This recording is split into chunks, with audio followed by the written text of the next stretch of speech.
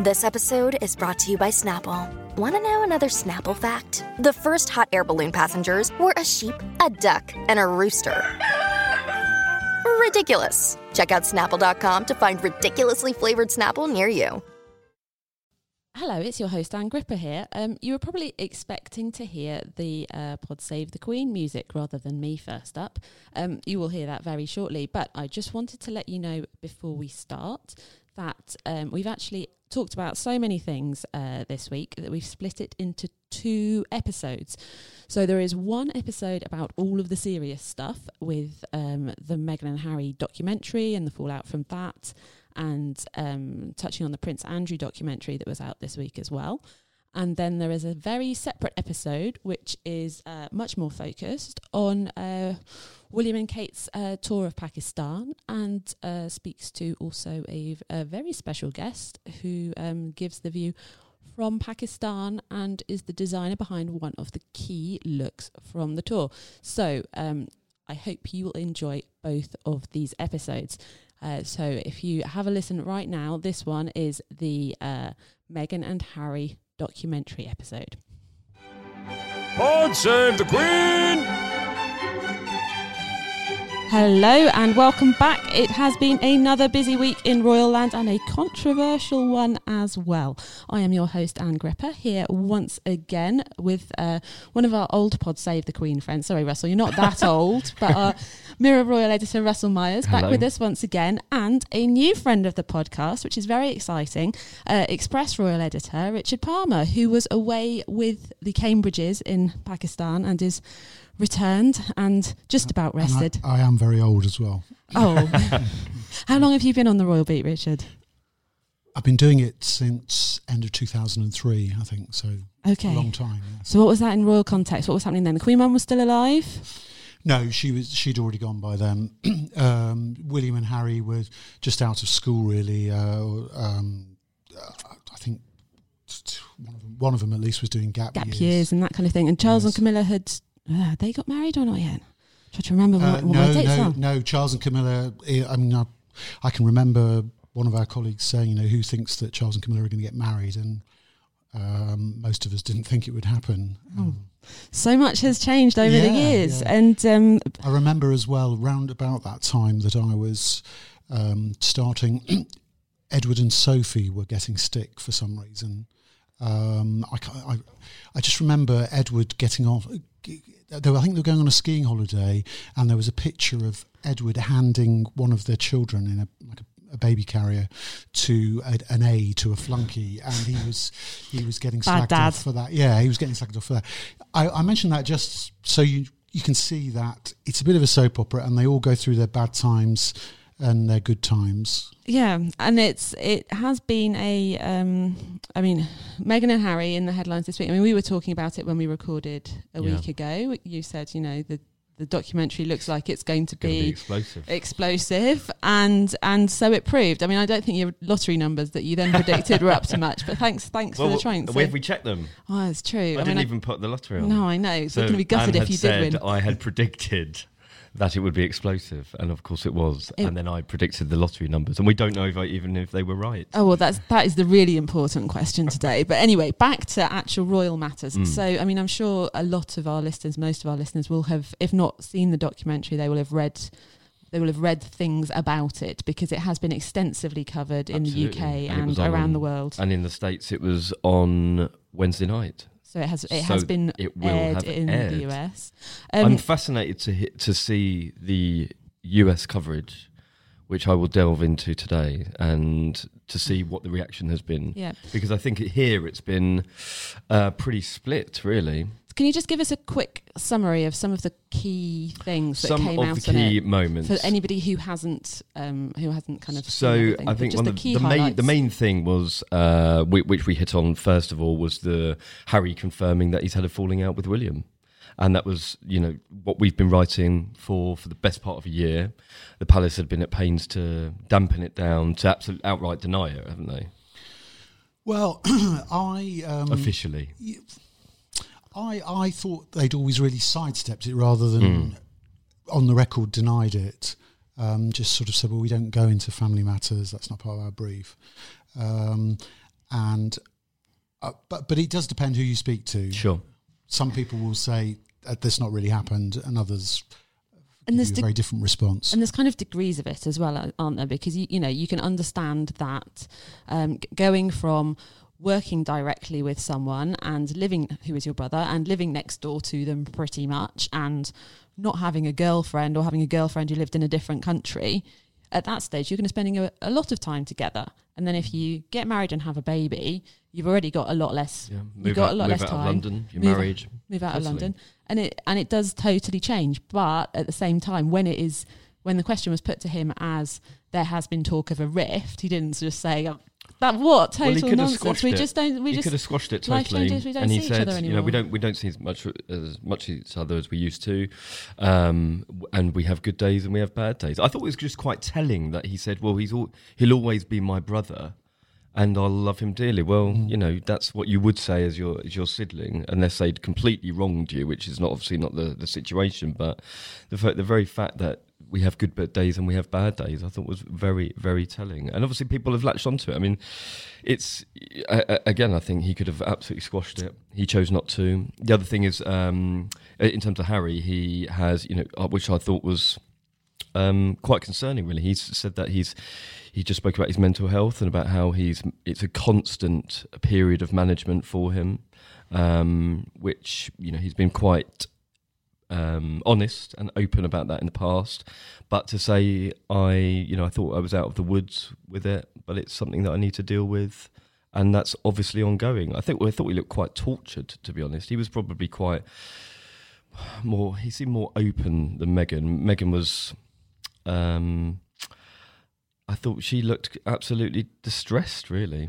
I mean, she's obviously having quite a hard time being in the public eye, and saying about nobody had asked her how she was, that she's struggling with dealing with being a member of the royal family. She's struggling with the coverage that she's received. But again, I think that I'm very, very interested to just know a lot of people's opinions about it, because I think the optics of doing a documentary in Africa and then using that as a platform to essentially tell everybody how difficult you're finding life whilst you have enormous privilege and wealth and fantastic opportunities is quite shocking. What did you make of what Harry was saying about his struggles? And for me, the thing that was and probably for a lot of people, the things that are triggering for him, for a lot of people who struggle with these kind of things, you try to get away from the triggers, or at least protect yourself from them. But one of the things for him he was talking about is the cameras, and everywhere he goes, that is what he will find, and he's going to be constantly put through that mill. Yes. I mean, I think first of all, as a journalist, I sort of bridled when he essentially said the press had killed his mother. It's impossible not to have sympathy for him because of what happened when his parents split up, essentially. But the press didn't kill his mother. A drunk driver driving very dangerously, albeit to get away from French photographers, killed his mother. And so I think it's important to say that. I felt, he looked very disturbed. He is somebody who I feel has really lost his way in the last few years. Really, since he came back from Afghanistan, he got very bored. As an Apache helicopter pilot based in Suffolk, I think a lot of the other pilots were married with young families, and just living in rural Suffolk wasn't the thing for him. Then he moved on to a different... I mean, he created the Invictus Games, which I think is his greatest triumph, and he should be really proud of doing that. But then he seemed to lose his way again, and for a while in the army, his bosses didn't know where he was. He wasn't turning up for work, or if he was at work, he wasn't where they thought he should be.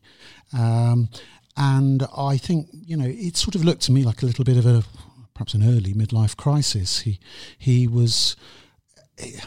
he he just changed. His personality changed, and he started talking about. And I remember him making a speech at Buckingham Palace to quotes young people and saying those of us who can no longer count ourselves as young. And to me, of course, being an old fuddy-duddy, he still seems very young.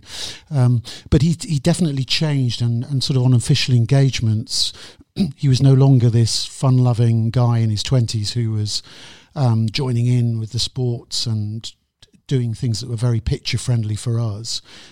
He was just watching and then giving a lecture to teenagers and people in their 20s. Do you think that was him trying to be royal, trying to grow up consciously? I think so, and I think William as well was very conscious of that when he started to hit 30, that they had to change.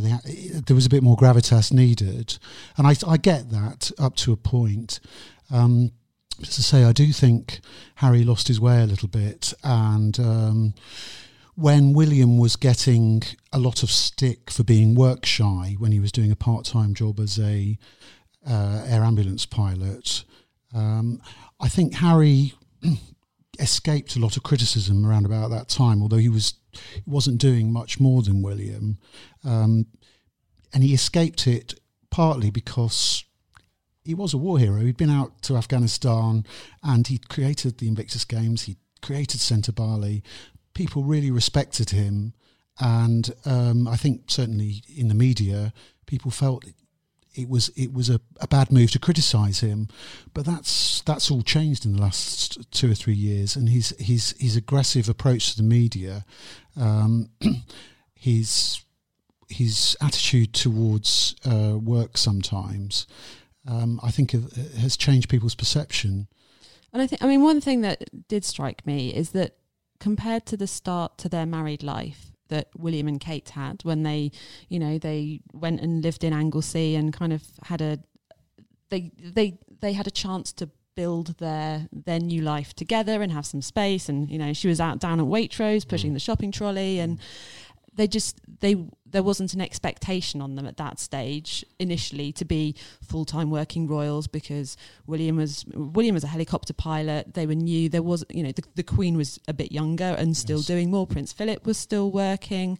Probably it was still in the phase of bedding Camilla into really being a very active part of the royal family.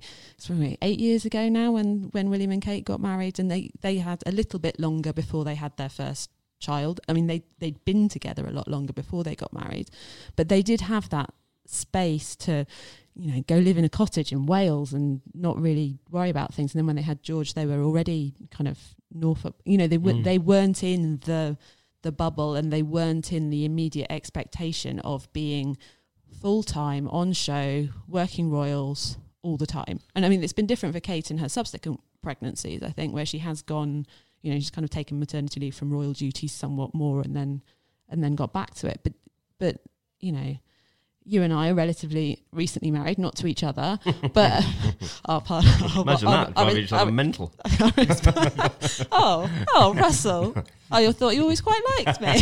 Not like that. No need to call HR. Oh dear, we've gone down a tunnel here. Anyway, it does.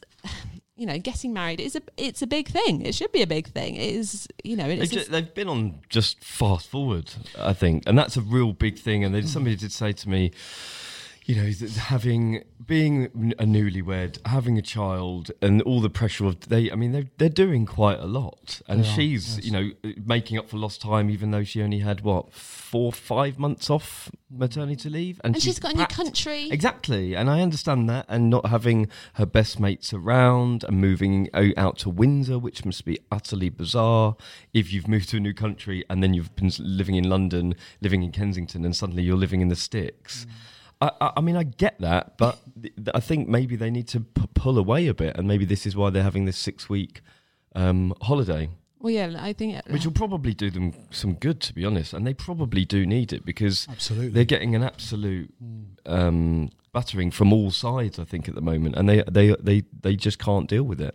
And what's been the reaction from the palace in terms of the documentary? I mean, do we know whether they saw it before it went out, or were aware of what was in it, or to any degree, and kind of what have they said about it? Because some of what Meghan said has been at least been interpreted as kind of a bit of an implicit criticism of the royal family that who are these people who didn't ask her how she was? Is that the media when she's at events? Is that people when she's at events? Or is it actually the people she's spending her time with all the time, which is the family? I asked one of the couple's advisors about that, and this person was at pains to say that that comment wasn't directed at members of the royal family, and that it was more about you're suddenly this figure who, you walk into a room and the whole room goes quiet and everybody's eyes are fixed on you, and the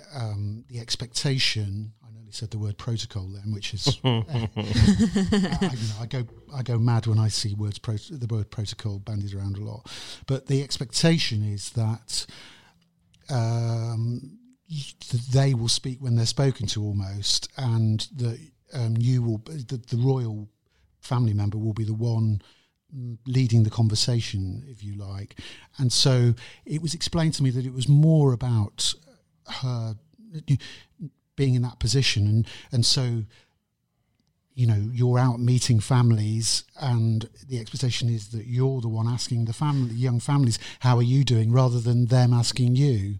That's interesting, and that kind of setup of how them being the leader of the conversation or waiting for it to happen, they try, or their best moments always seem to be when they're kind of informal and friendly and trying to operate as equals as much as royals can. I mean, I think we saw it in quite a funny way at the event at the Albert Hall earlier this week, when this lady's going up to meet Meghan, goes in for a curtsy, and Meghan's already gone in for the hug, and you end up in this kind of slightly mismatched where she's headbutting her tummy, and it's just awkward. But that it perfectly kind of illustrated the expectation of royal versus the kind of people they feel they are, or the way they want to be. Because I think that was as well in the documentary, like the words they kept, both of them used things like natural or real or authentic. And like they're trying to. Authentic is a word you hear so often.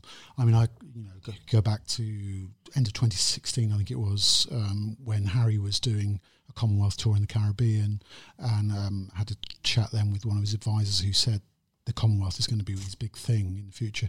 But authentic were words that were used all the time then, and it's very much their thing. But almost talking about it in that way, it's like you're trying to work out what that means. This is what I took from it. It's that you're trying to work out what it means to you and who you are and how that is, and you're quite sort of involved in your own head. Am I being true to myself? And you can drive yourself a little bit crackers. I think that's what's happening. They don't know themselves, and they don't know what their role is. And he's obviously trying to find it. He still hasn't found. When did he leave the army? I think it was 2015. So I was about to say 3 or 4 years. Yes. So 4 years, and he still hasn't found his role, even though it does seem quite set out. You've got Invictus, you've got this stuff with the Commonwealth. Yes. Meghan is an absolute dream. Like, when we've seen her do speeches on tour, I'm in absolute awe of her. She's a fantastic orator. She captivates a room. I mean, he's obviously struggling with just doing the role, and it just doesn't seem that he just doesn't want to do it. And I think that is then affecting her, because if they could just be this huge power couple and making a real success out of everything, and it seems as though his attitude is kind of complicating her view on what the role is. And I think it was difficult to watch. It was difficult to watch. I was very much taken with a piece that appeared in our paper, actually. One of the features writers, Elizabeth Archer, wrote a piece interviewing an expert at Great Ormond Street about the 4 stages of grief. And in the middle of that piece was the suggestion that if you've got unresolved issues from childhood grief and you then get married and have your own kid, then that can bring all of those unresolved issues to the fore. And so obviously I'm not a psychologist or a psychiatrist or whatever, but that seems to me quite a convincing explanation for what's gone on with Prince Harry's in the last couple of years. I mean, he has been speaking quite a lot of his responsibilities now that he is a father, and that's becoming this constant vein of what he's speaking about, and I think that weighs very, very heavily on him, that he's now got this responsibilities to not give Archie the kind of upbringing that he had. So that's why they've moved out to Windsor, that's why he hasn't taken titles, that's why he wants a completely different life and set of values and, you know, lessons for his own child, and that is obviously massively affecting him. And I think it's one of the things that I find sad about, you know, if William and Harry aren't able to be as close as they have been in the past, you know, at a time when, if there is anybody that knows what Harry has gone through with losing his mother, the only person with any form of similar experience is William. And if at this time when Harry is struggling more, he can't access that relationship with his brother in the same way as he could before, for whatever reasons, whether it's circumstances or whether because, you know, they don't feel as close or they have had an actual proper, you know, bust up that they need to cool off from, whatever degree of distance it is, that must just make dealing with all of that even harder. And it, you know, he was younger when his mother died, and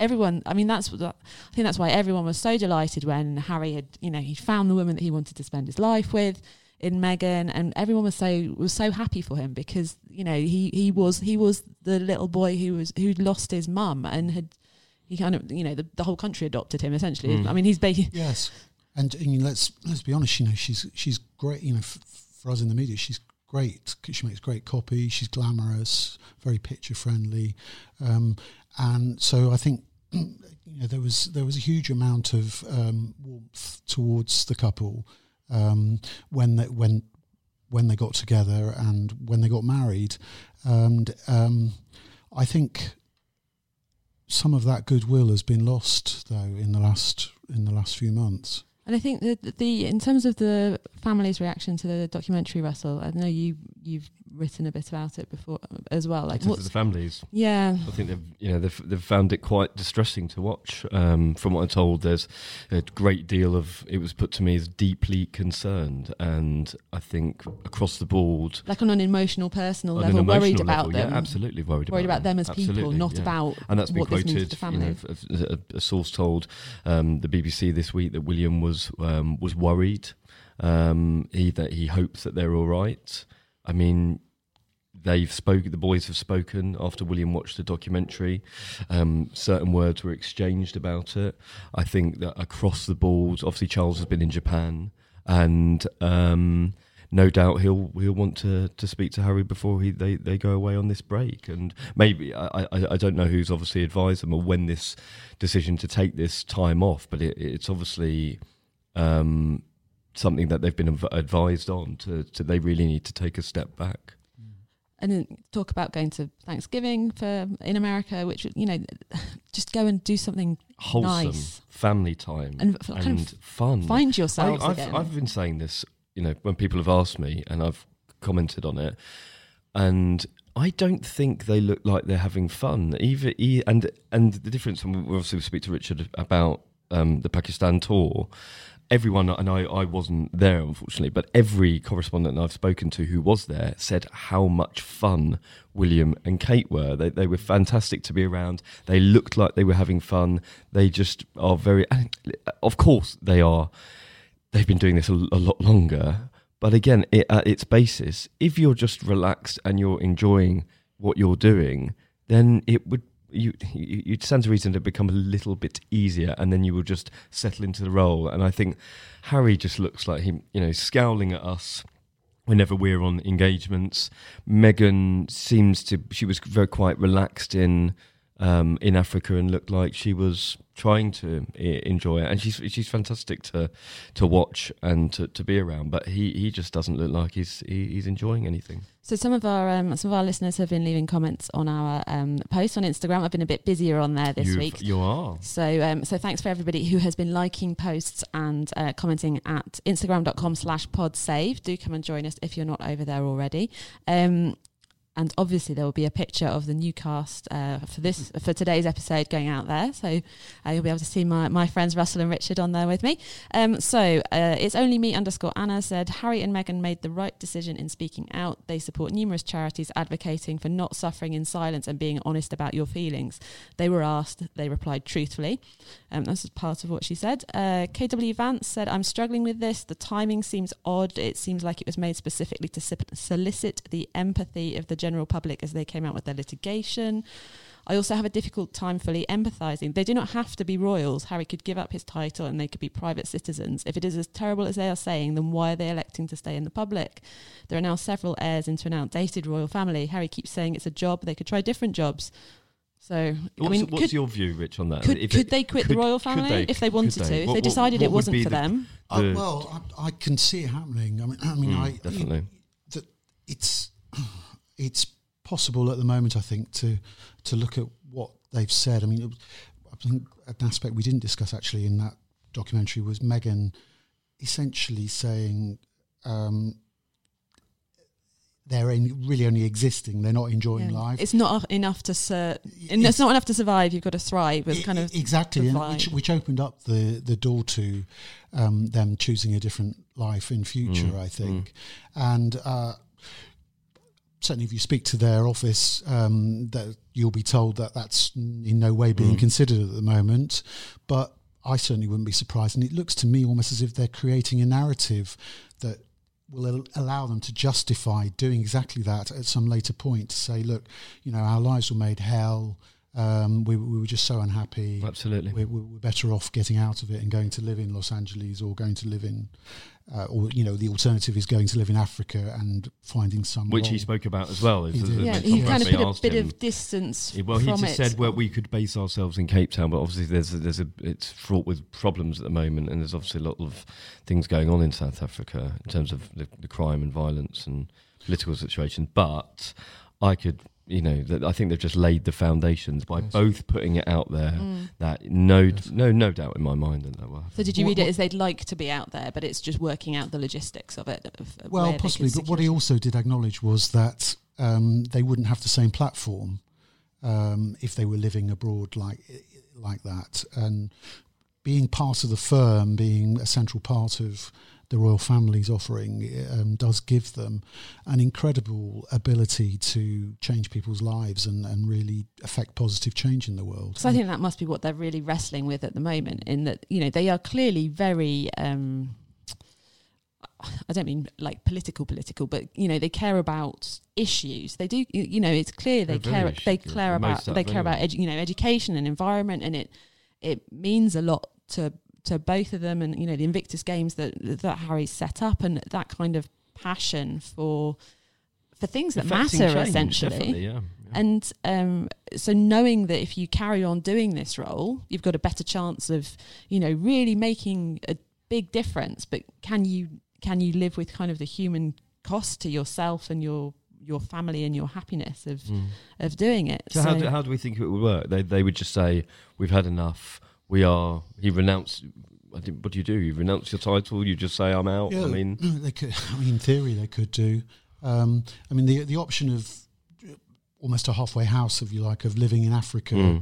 I just don't see how that would work, in the sense that would British taxpayers pay for the cost of having round-the-clock security protection for them living out there? I think it would just be so expensive. It'd be very difficult to justify. I think it would be highly criticised as well. And it's again, you're part of the firm. It's part of duty. The Queen's obviously said that we've all made sacrifices for this job, and unfortunately that I think that's what they need to realise. And I think that money complicates everything, right? If somebody if you lend money to a friend, it complicates, a significant amount of money. It's going to complicate that relationship. If somebody is paying you money to do a job, whether that's, your boss or, however many million taxpayers there are in the country, they feel like, I can ask you to do something because I'm paying your wages or paying your allowance from the Crown or whatever it might be.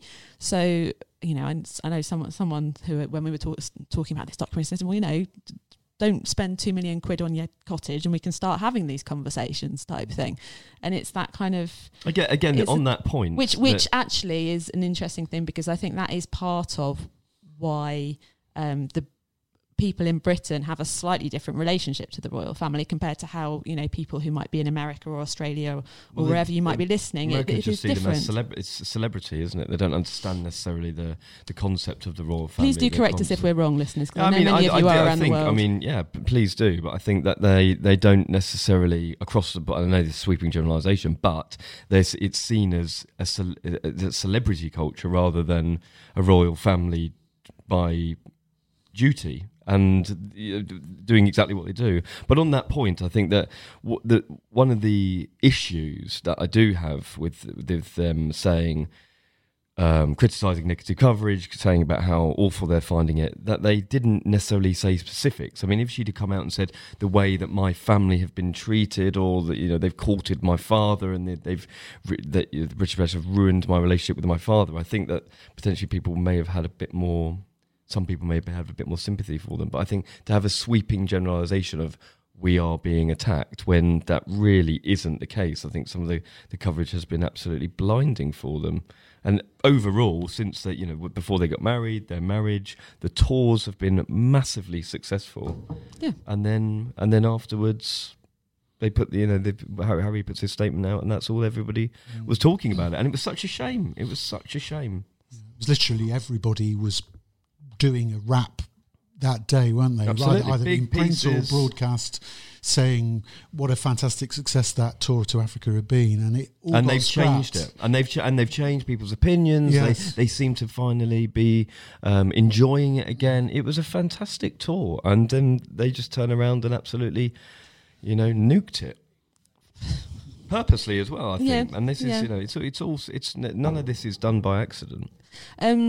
One other documentary this week that was shown in the UK's Channel 4's Dispatches, they took a look at Prince Andrew's relationship with Jeffrey Epstein, which we touched on briefly when we returned from our summer break, because it had been rumbling on kind of through the summer. And, you said at the time, this is not something that is going to go away. This is going to keep coming back, and this is ongoing. There is a limit to how much we can feel comfortable saying, because I'm sure that the Dispatches programme will have gone through many hours of kind of legal revisions and that kind of thing to make sure they're happy with it, because in the UK we have a different legal system compared to the US, where perhaps it would be easier for us to have a very frank conversation about what was going on, but we have to be quite careful about what we're saying. But in terms of it kind of revisited the allegations, pulled together some archive clips, and there were some new lines in it as well. There was essentially the programme was billed as the most complete picture yet. I mean, that was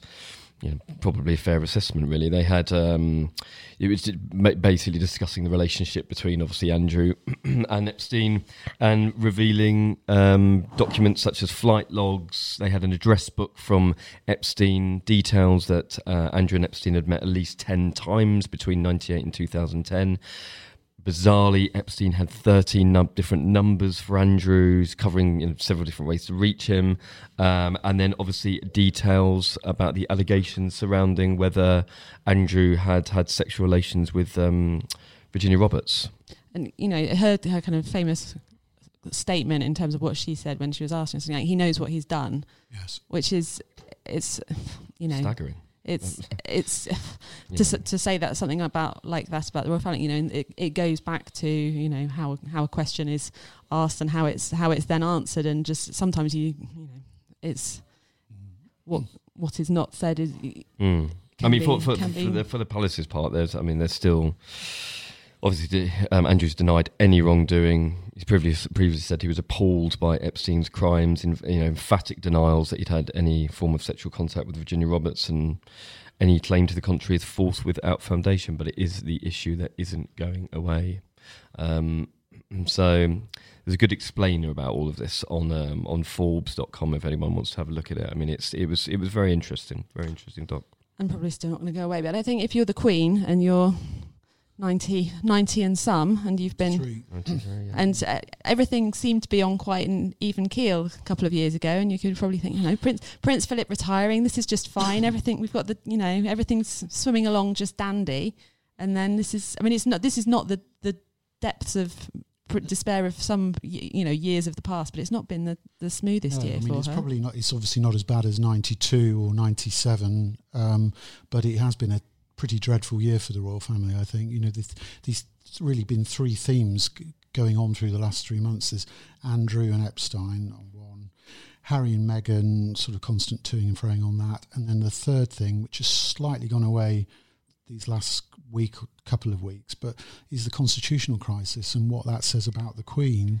Over all the Brexit stuff that Jason Beattie has kind of filled us in about in a few previous episodes with, the Prime Minister misleading the Queen as was ruled by the courts and all this kind of stuff. And yes, but it's really raised some important questions about our head of state and whether in this, it is a very unusual situation, but whether a head of state should be something more than just a puppet of her prime minister. Big questions. I think for this part of the episode, we'll leave it here, give people a little break, and we'll talk separately about Pakistan and put together a separate package because there's been an awful lot to say, and we will. Let's have our pint in two halves, as my mum likes to say. Which Russell likes a pint as a whole usually, but we'll have a special time. So, yes, a more controversial week for the royal family. But do join us to talk about the insides of the Pakistan tour, which hopefully Richard can fill us in on. And we also have an exciting interview with one of the designers behind one of the key looks. So do listen out for that episode. Come and find us on Instagram, and we will see you very soon. Until next time. God save the Queen!